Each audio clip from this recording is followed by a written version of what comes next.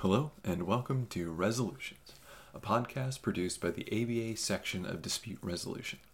I'm one of your hosts, Adam Martin. The section's spring conference is fast approaching April 22nd to the 25th in New Orleans. And in this episode, you're going to hear from one of our fascinating presenters. But before we get to our conversation, I want to let you know that support for the conference comes from several generous sponsors, including Miles Mediation and Arbitration, the Center for Negotiation and Dispute Resolution at UC Hastings, and the National Academy of Distinguished Neutrals.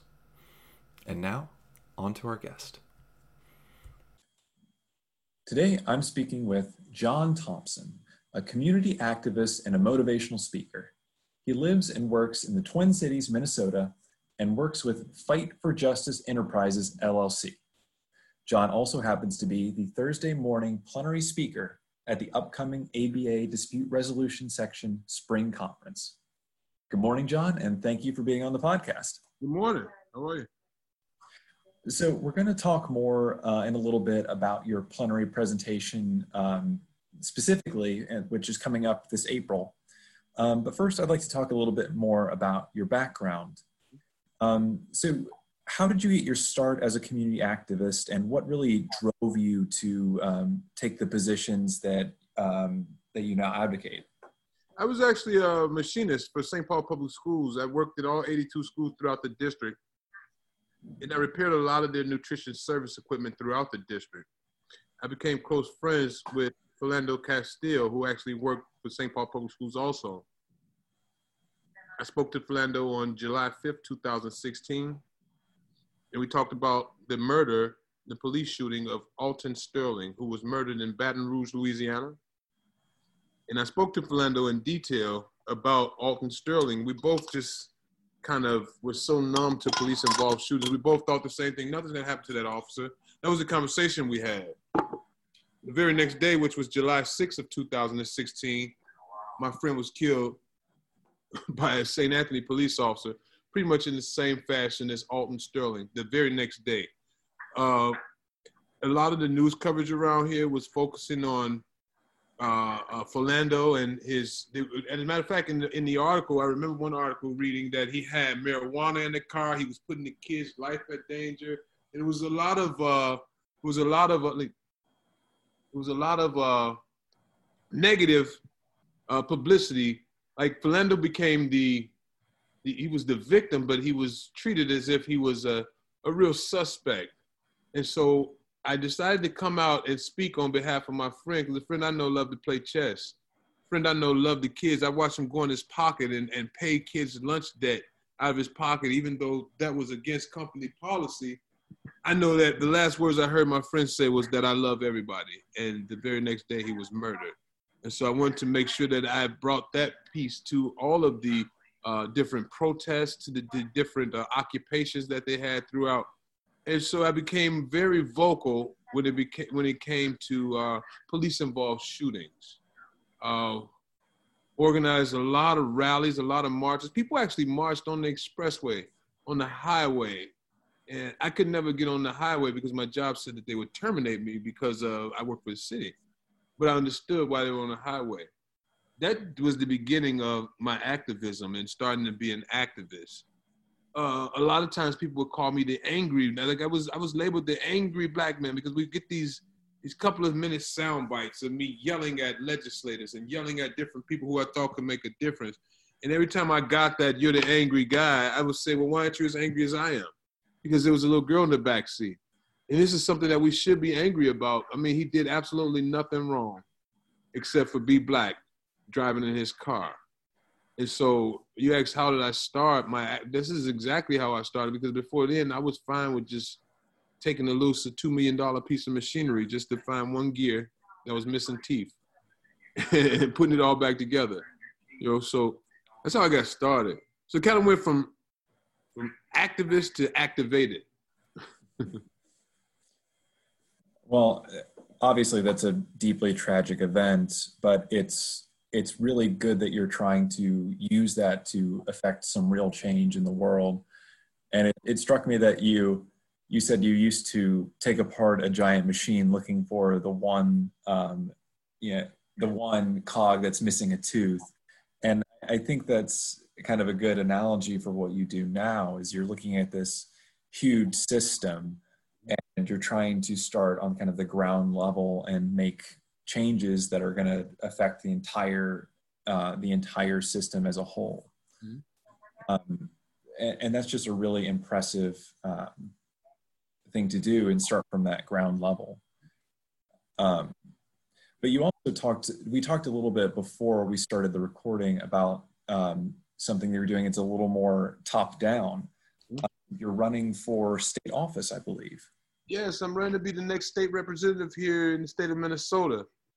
To be honest, like what I just spoke to you about earlier, there was a huge amount of rallies surrounding the murder of Philando Castile. There was a huge amount of organizing. There was a huge amount of marching, signs in the air. I mean, I think we've organized almost 2,000 people to march in the street, right? And so I've done that for the past, 4 years? I've organized rallies around the Twin Cities. For me to run for an office like this is the new protest. It's the new movement. It's me being the change I want to see as opposed to complaining about it.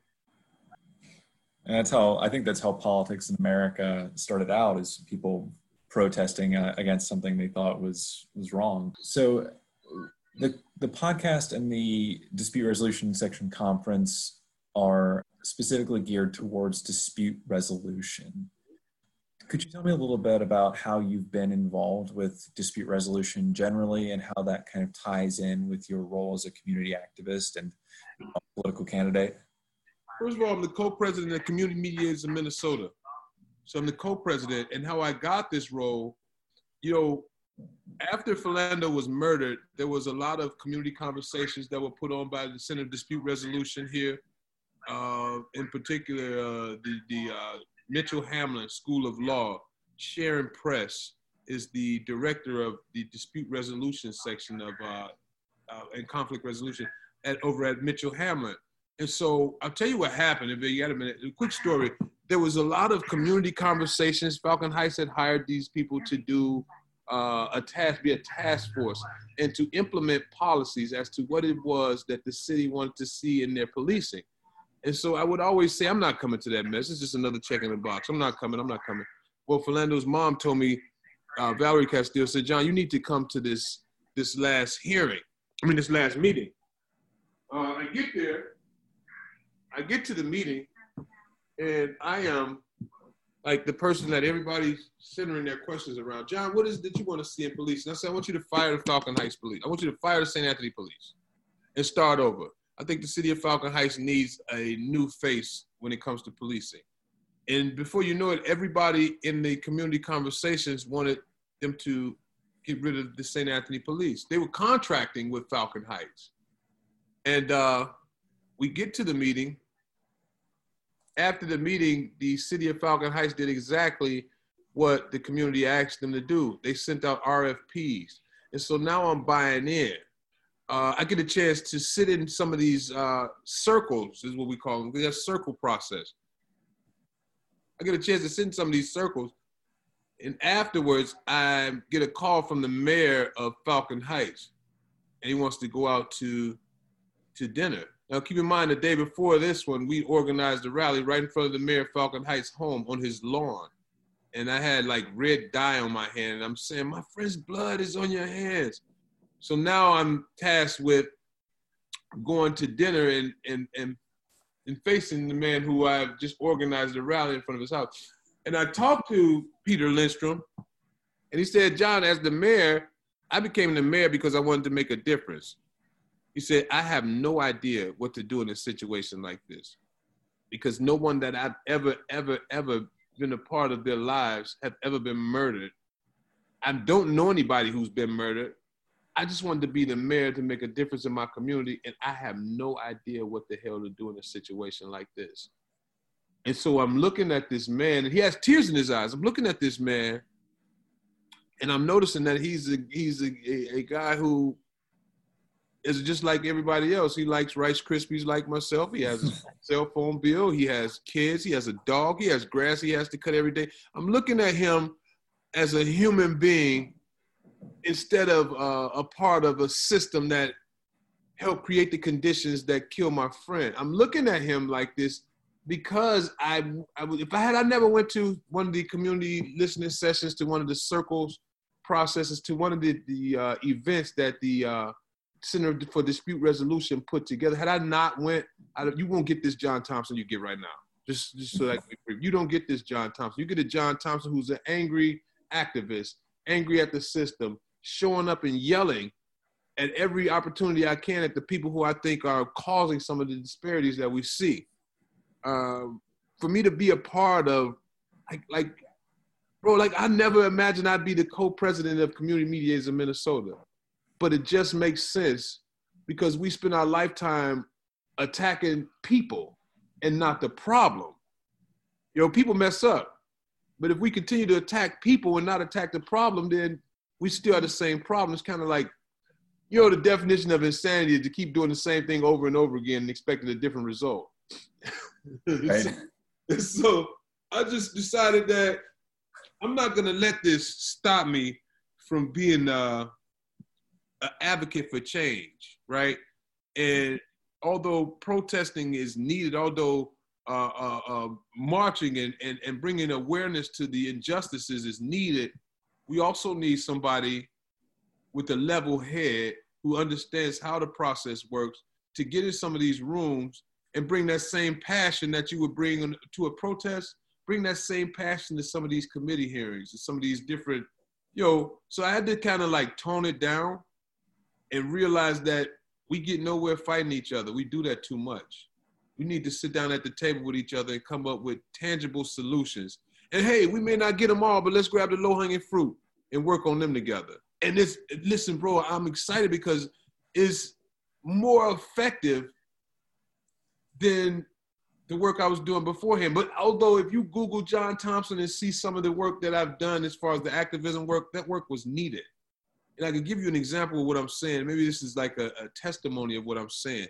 There was a bill presented here by Representative Nick Zerwas, and we called it the anti-protest bill. You should look that up on social, not on social media, look that up, Google the anti-protest bill here in the state of Minnesota, and you'll see an angry John Thompson, and I'm yelling at Representative Nick Zerwas because he's not from the Twin Cities, he's from a rural area here in Minnesota, and I'm telling Nick, I said, Nick, the Klan had grandkids. The Klan here in the state of Minnesota had grandkids, and the policy that you're pushing kind of makes me think that you're one of them grandkids, is what I said to him. And the Klan hasn't left the state of Minnesota. They just got a little bit more quieter, but they wear the state of Minnesota pendants. And some of them wear St. Paul police badges. Some of them wear, some of them are mayors. Some of them are doctors. So that ideology never left. And I'm yelling at Nick, right? Well, the committee hearing gets shut down. Nevertheless, this is the mission accomplished, right? I wanted this committee hearing to get shut down. But then fast forward from 2016 to just last year, I proposed a bill at the state capitol. It was the African American Youth Access Bill, AYA, AAYA.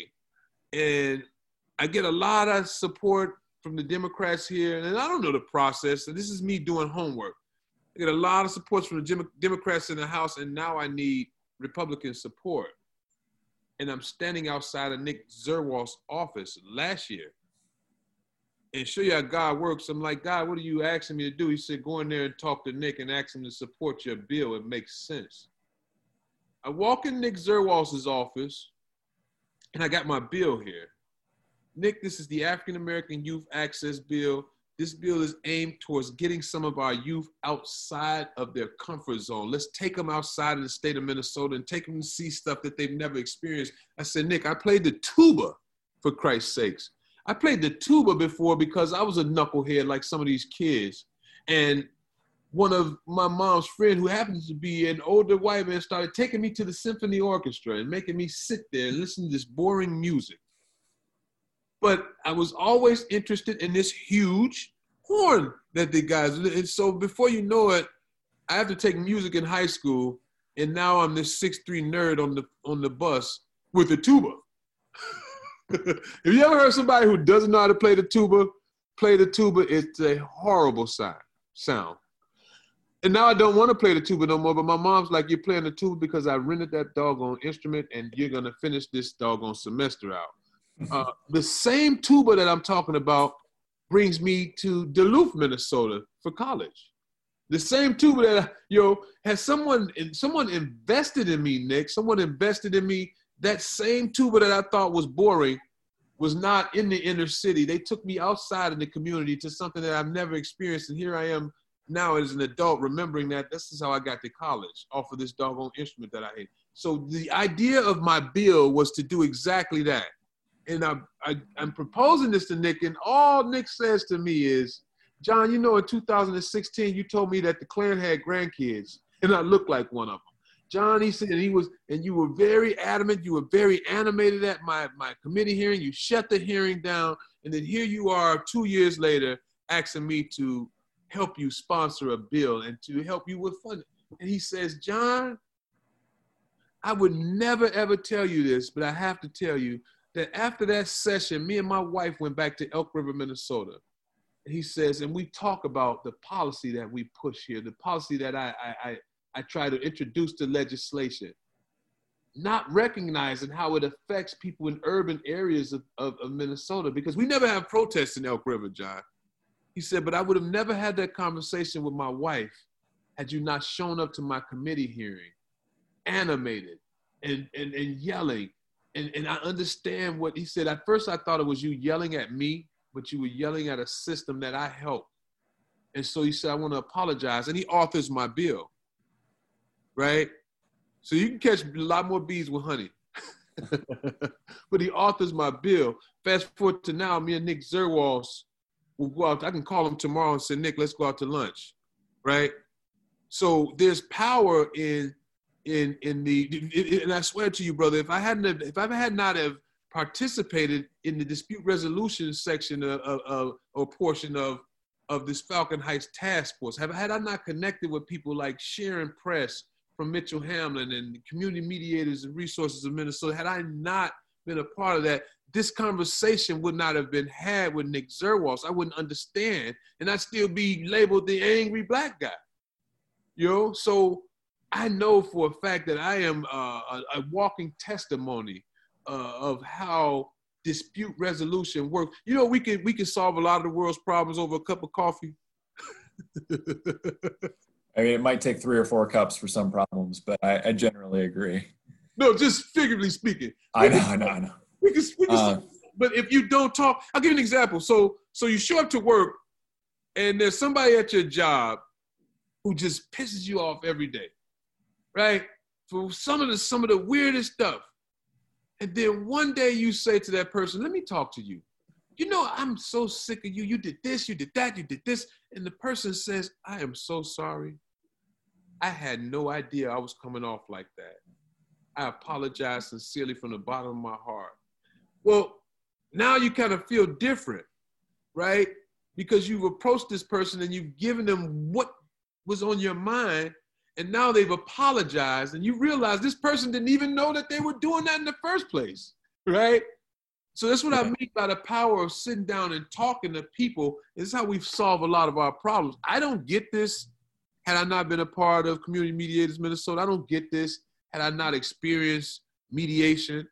You don't get this, John Thompson, because I didn't know this. I always thought that I'd show up, yell, make a difference because people heard me yelling and they'd be afraid. Well, I'm certainly glad to talk to this John Thompson. Yeah. But so one thing you said, and I think this ties through your entire background, is that it's kind of a fundamental premise of mediation that you should be able to see the person on the other side of the table from you as a person. I think too often when disputes come up, you see the other person as, a bad guy, but just the bad guy generically. And mediation and a lot of other dispute resolution forums give you the opportunity to sit down and understand that other side as a real person. And when you do that, it's a lot easier to come to a resolution that, leaves everyone in a better place. And I think that's kind of tied through a lot of what you said, is seeing each other as real people and working problems out as individual people. So all over the world, man, we had the same problem. Is we attack the people that are tied to the problem, right? We attack the people. Now think about this. People mess up all the time, right? So say, for instance, this computer goes down. Do I punch the computer? Right? Because now I don't have a computer. Now I got two problems. Things mess up. But if you address the problem, that's how we get a lot of our problems solved. Attacking people is counterproductive. We've done that for years. Like I'm a part of this catalyst group right now here in Ramsey County called Transforming Systems Together, right? And I say that because in the meeting today, we were talking about, and there was a roadblock. We were talking about different races, right? And so they said, well, we want to talk about people of color. And I said, well, then that lumps me into a cup. What do you mean? Well, I'm not a person of color. What is a person of color? Or I tell you what, better yet, what's the opposite? Because I want to call the opposite people exactly that. They're transparent. So are they transparent people? Right? So I say that to say that I've been a black man for 40 years. And I know nothing about people of color. If you talk about people of color could straighten their hair and benefit from white privilege. So what is a person of color? And I said this in a meeting, and it made sense to everybody in the room, right? Had I not said this in a meeting, and I'm stuck here, sitting here with this feeling, right? Like, I'm not a person, and it sits on the inside of me. If I'm able to bring that out and be safe bringing that out, I think people will understand. We'll understand each other a little bit more. I know for a fact, bro, and I'll say this probably 10 to 15 to 20 times. I know for a fact that, John Thompson, maybe 6 years ago, like this was not the John Thompson 6 years ago. And so now people look at me and they're shocked when I'm in a meeting, and they're yelling and they want me to be a part of the protest. And I'm saying, I think we should focus more on the problem and stop attacking people, because what will happen is the people who can help us fix the problem will walk out of the room. And now we have still the same thing, a problem. For the longest time, and I say this without blinking my eye, for the longest time here in the state of Minnesota, we have a room full of white men and women making decisions for my community and how the community should be, how we can fix the community, how public safety looks in my community. A lot of the times, people who are affected by the problem that they're trying to fix are not at the decision-making table. Therefore, we get things like, I think the last bad thing they had was the gang task force here in St. Paul, who actually wound up being the biggest gang in the city. They were raiding people's houses and keeping what they found and giving it to their loved ones and things. And it was a big controversy here with the gang task force. And I said that in the Ramsey County meeting today. I said, because the people who are affected by the problem that you're trying to fix are never at the table when it comes to solving the problem. John, you make perfectly good sense. So now, Transforming Systems Together is all community trying to figure out how to implement change here in Ramsey County. It's kind of surreal for me that even you calling me and asking me to be a part of this podcast. I'm still having a hard time believing that I am here. I'm having a hard time believing that I am here right now, because this wasn't me, man. But in our actuality, it works. It's effective. You have two people sitting across the table with animosity towards each other, and you walk in the room and you find out that the problem really ain't that big. It's really not a big problem. It's just that you had this problem you won't fix, and you had this problem, there's egos involved, and I can go on and on, bro, but this is just like makes sense work to do. No, and your background and your advocacy is really impressive, and I'm sure I would love to sit here and listen to all your stories like all day long. I really am just fascinated by everything you have to say. But if it's okay, I'd like to talk a little bit more about your upcoming plenary speech at the Dispute Resolution Section Spring Conference. And I believe your plenary is Thursday, April 23rd at 9:30. And I think the title is A New Approach to Law Enforcement Training in Dispute Resolution and Diversity, the Blueprint. So, John, could you tell me a little bit about, and don't give away everything, obviously, but a little bit more about the topic of your plenary and what kind of dispute resolution training you're talking about? When it comes to policing, there's certain things that the community, in certain ways, the history of policing is just bad, right? But if you think about what we discussed earlier, that up under the uniform is somebody who eats Fruit Loops. Up under that uniform is somebody who likes KFC. They have a Sprint T-Mobile cell phone bill. You have to peel that uniform off in order to understand what it is that we're dealing with, right? So, in Falcon Heights, for instance, the Ramsey County Sheriff is policing Falcon Heights, and I do a lot of work with the Ramsey County Sheriff. And normally when Philando was first murdered, there was always a need for me to hop out of my car and record the police officers here, right? And then I jump out of the car because there's like 4 cops and they're pulling these young kids over. And only one officer walks over to the car and he says, "Good afternoon, sir. My name is Officer Williams." He says, "The reason I pulled you over is because you failed to turn on your left turn signal when you made the turn." Right? And then he waves the other cars off and the car started pulling off. And I sat and recorded this whole interaction.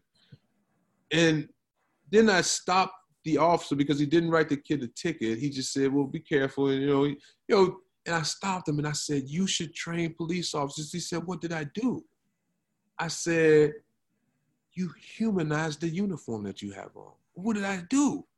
I said, "When you walked over to the car, you said, 'Good afternoon. My name is Officer Williams. You guys know why I pulled you over.'" And you explain. Instead of, "Let me get your license and registration. You have any idea why I pulled you over?" I said, when you introduced yourself as Officer Williams, the kids in the car, their demeanor went all the way down. Because first of all, you look like them. Second of all, you didn't come off as this arrogant, "I'm the man in charge" type of, and that is what is needed in policing, right?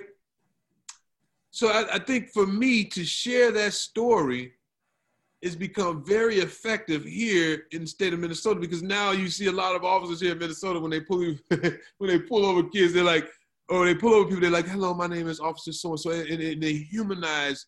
Policing is getting a little better here in St. Paul because of the work that we're doing, right? That's a testament. I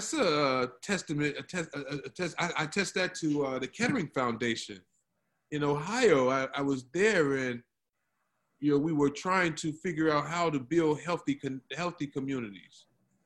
And there was a guy who stood up and he said his son had just passed and he was going to be a police officer. But then he started crying. He said, "But my son just got killed last year on duty. And I can't share this story anywhere but in this space right here." And I said, no. You should share that story everywhere, because people that look at you when you're on the job think you're a damn robot. You should be able to cry like a normal human being. You should be able to share. The rate of police suicide? That is a very hard job, and it's become even harder. Everybody wants to kill you when you put this uniform on, pretty much.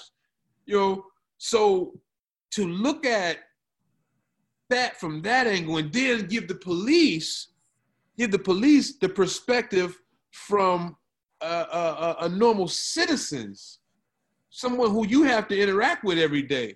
You know, we're not working with computers, we're working with people here.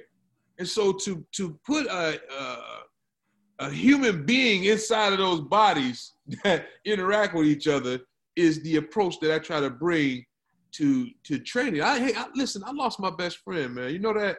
Like, I lost my best friend to a scared police officer, right? And I just say that, I'm just saying that to you, but that's exactly what it was, right? I don't want to lose another friend, man. I don't want to lose another loved one. So I think it's very important, man. And not just my friends. I don't want to lose nobody to the hands of police. So I think it's important that we go back to talking to each other and humanizing not only the uniform, but also the person who you are actually interacting with as an officer. Simple, right? Well, if it was simple, I think everyone would do it. But I know that there's a lot that people can do to improve and work on their relationships with, if you're an officer, with people that you're talking with, and how to de-escalate disputes that come up. And do you have any specific training or issues that you think police should take on if they're trying to work on their dispute resolution techniques? Every police officer should take on de-escalation training, right? I definitely think that should be mandatory. Hey, listen, I think that all police officers should work out. That way you're not so angry. And I'm saying that to you. I'm saying that to you because that way you're not so angry when you have to chase somebody, because that's part of the job. And then you get up on them and you're ready to beat the crap out of them. I think that all officers should work out. That's not being funny. I know we can laugh, but that is the truth, right? That's a good point. Yeah. The other piece is, man, to take on. Do you know how we do? The drunk drivers? They have to go and they have to look at these videos of the monstrosity they cause families, and they go and they look at these impact videos and hear these impact statements. I think officers should get a taste of that also, from especially new recruits. Like, before you pull this trigger, make absolutely sure that this is something you need to do, because this is the effect. And let the mothers talk to them and let them feel, somebody that looks like their mother. Make them feel that. Because we have a lot of questionable police-involved shootings here. I know you can't train people to be nice. Like, you either got it or you don't, right? You can't train people to not be racist. You're either racist or you're not. But you can teach people how to love one another.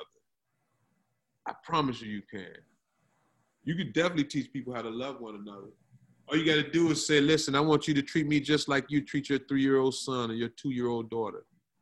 That kind of hits the heart, right? Yeah. Well, John, it's been really fantastic to talk with you. You've created an inspiring story and a lot of hope for directions to move forward in. And I know that's always a difficult thing to bring hope out of a tragic event, but you've really gone so far to teach people and to make a real difference in the world. So I think everyone can appreciate the work that you've done to improving relationship not only between the public and law enforcement, but between public bodies and the people that they serve. Yeah, so everyone can appreciate the hard work that you've done. And thank you for taking the time to talk with me about it today. Hey, I had a quick question. Sure. Do you think that it is the public, the community's job to fix the relationship and to help repair the relationship with police officers, with police all across the United States? I mean, do you think that that's the community's job? So in mediation, dispute resolution, generally, you always have two people on often opposing sides. Mm-hmm. And I think the point of dispute resolution is that you come to find a way to work together to find something that's mutually acceptable. And that means that a lot of times no one will get their best result, but coming together and finding a solution that works for both sides it comes away with something that both people can live with. So I think it's about a conversation between, in any case, two groups or two individuals working together to find the right solution for them. So I think it's incumbent upon both sides. So I'll leave you with this. This is my motto. We do better when we do better. I hope that makes sense to you. It makes perfectly good sense to me. There's no I in team. There's no I in we, right? So we do better when we do better. Yeah. And I mean that. And I will, for the rest of my life, man, like people go a lifetime not knowing what they're called to do. I was called to do this work, man. Like I was called to do exactly what I'm doing right now. And that's educate and inspire people to end racial injustice. And I'm probably going to go to my grave doing that. But I want you to remember that I'm telling you this because I've never seen you before other than on this video. I love you, brother. And I mean that. And I mean that I'm saying that because if people could spread hate around this place, I could spread love. And the last words I heard my friend say out of his mouth was, man, I love everybody. And so I'll leave you with that. Well, John, thank you. And thank you for teaching and for inspiring and for taking the time to talk with me today. I think all of our listeners are excited to come see you at the Section Spring Conference. And for those listening, Thursday, April 23rd, 9:30 at the Sheraton, come listen to John Thompson talk about his approach to law enforcement training and dispute resolution and diversity. I think if you've been listening through this episode, you'll know that it's a great talk, definitely worth listening. And I'm sure a lot of our listeners will be there to meet you, John, in April. Listeners, thank you for tuning in to another episode of Resolutions, and we hope to see you at the ABA Section of Dispute Resolution Spring Conference, April 22nd to the 25th in New Orleans.